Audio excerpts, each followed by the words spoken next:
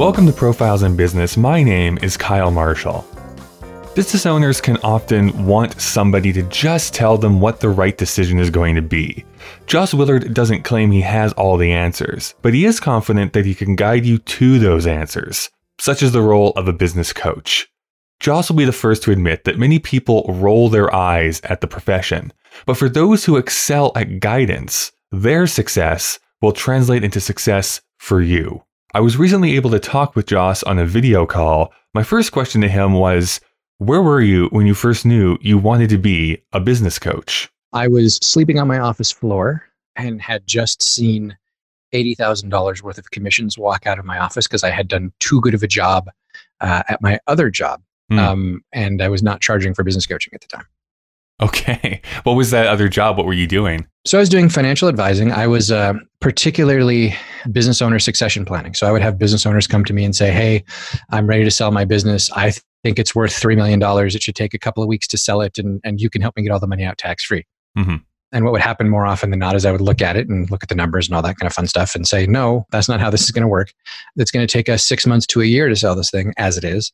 And if you're lucky, you'll get $350,000, and you'll only get that if you agree to stay on as an employee because you don't have a business, you have a job and a client list. So I would work with them for that. And I'd say, tell you what, let me work with you for a year. I won't charge you for it.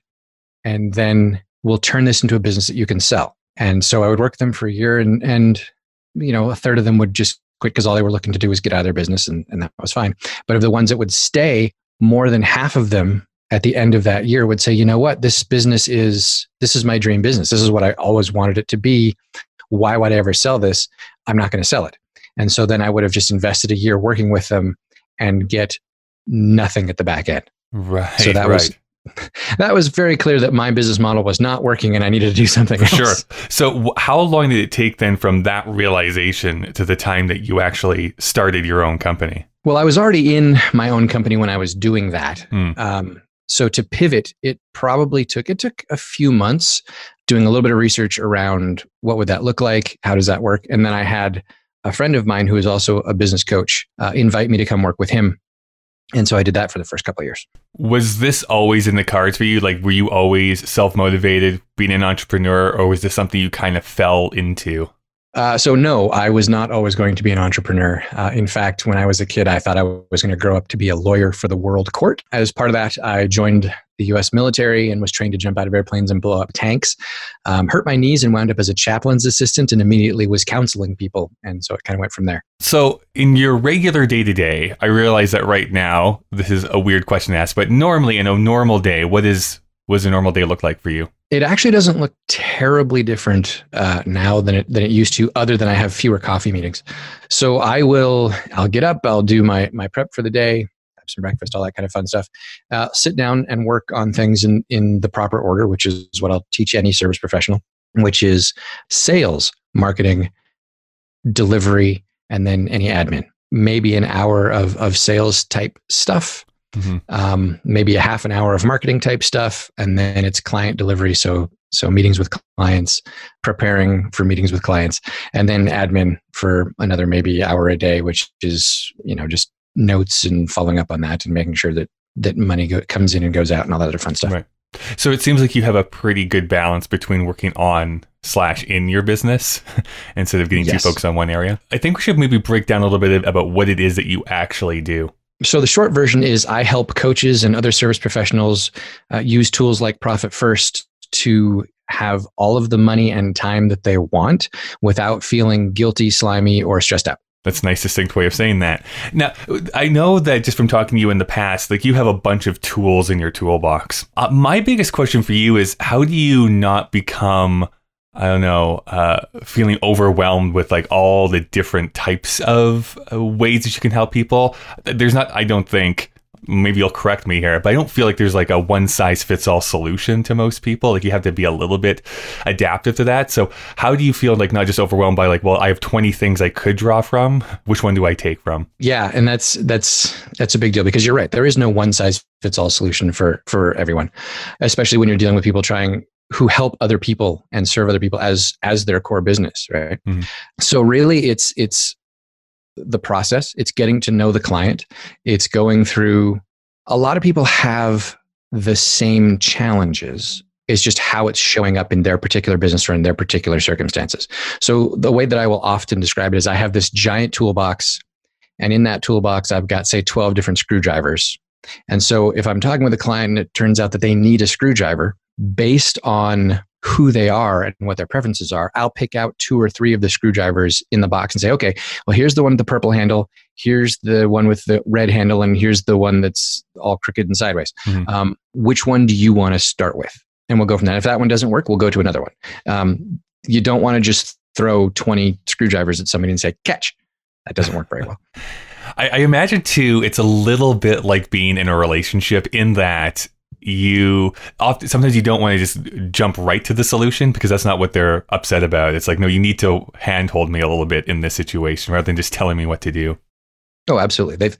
People are only going to invest in themselves through you proportionately to the amount of trust that you've earned with them. Mm-hmm. Right. And very much it is a relationship. And it's a lot like a doctor. Like if you walked into a doctor's office and sat down and the first thing they did is turn around and handed you a prescription, the right thing to do is run out of that office right. and or sue the doctor for malpractice, depending on if you're Canadian or American. Prescription without diagnosis is malpractice. It's just what it is. So as a coach, I cannot just look at somebody and immediately go, here's your answer. I can often, like if you walk into a doctor's office and you're limping, the doctor's going to immediately make a set of assumptions and start with, tell me about your leg pain. Mm-hmm. Right. Well, actually, first he's going to say, what's bothering you? And if you say it's your leg, then he's going to have a series of things that he can go through. I have similar things when people bring their businesses to me. Well, it's like, okay, I don't have enough money. All right. Well, there's 5 different things that could be causing that. So we'll start there. But if that's not it, we'll dig deeper. It's never just, oh, hi, here you are. Here's the tool for you. Why would I choose you over, say, one of your competitors? Well, I like to think I'm a nice guy. When it comes to coaching, literally anyone can call themselves a coach. Coaching has replaced consulting as the code phrase for I'm not working right now. Right. I don't have a job, so now I'm a coach. But at the same time, with coaching, certifications mean almost nothing. Because a certification in many cases is, I paid somebody $5,000. Now they rubber stamped me and gave me a certificate that says I'm a coach. So it's a combination of the experience, knowing how to, as I like to put it, move the levers in people's heads, knowing how business works, and being open to and having access to other people's tools as well, other people's minds, right? So it's not just me that coaches a client. I have all of my mentors, all of my tools that I have learned over the years. And I have that background that includes counseling and other types of coaching. I've dealt with a lot of family-owned businesses and dealing with the relationship issues that come along with that. When I coach with the client, it's not just, here's the system, implement it and be done. It's very personalized to the client, and it very much has to do with where are you as a person? And if we have to do work on you as a person to take you, say, for example, from being a life coach to being the owner of a successful life coaching practice, those are 2 different mindsets and identities. Mm-hmm. And I'm going to help my client figure out how to be that second one, because that person makes decisions differently than the single solopreneur life coach who isn't making enough money to pay the bills.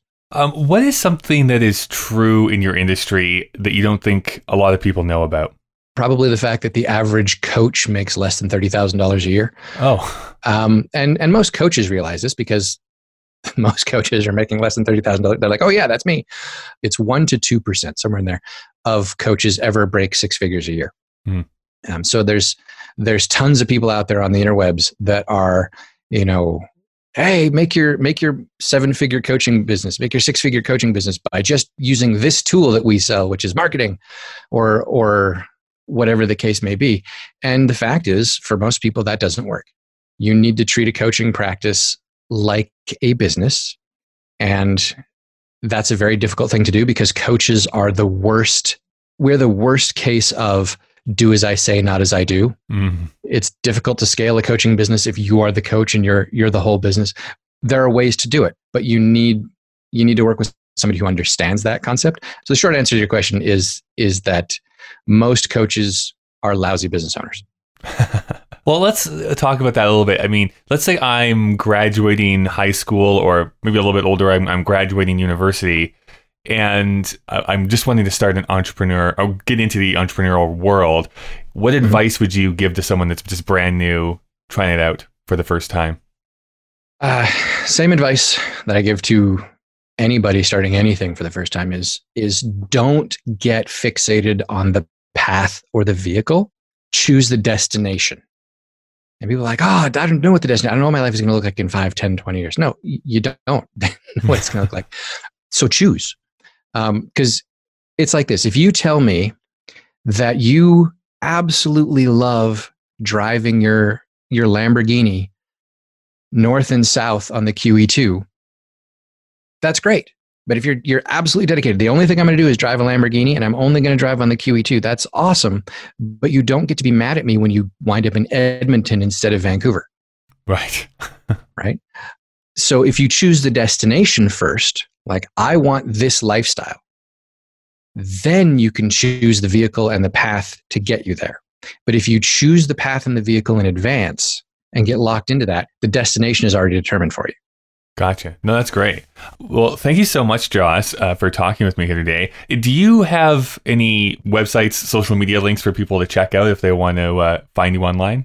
Absolutely. The best place to find me is probably josswillard.com, which is JOSWILLARD.com, which is my website. If you're specifically a coach, and there's a website, profitforcoaches.com, and you can email me, joss@josswillard.com. I have social media, but I can never remember what any of my ads are. There's usually, if you search Joss Willard, you'll find me. Okay. I'm on LinkedIn, I'm on Facebook, I'm on Instagram. Cool. Thank you so much. Thank you.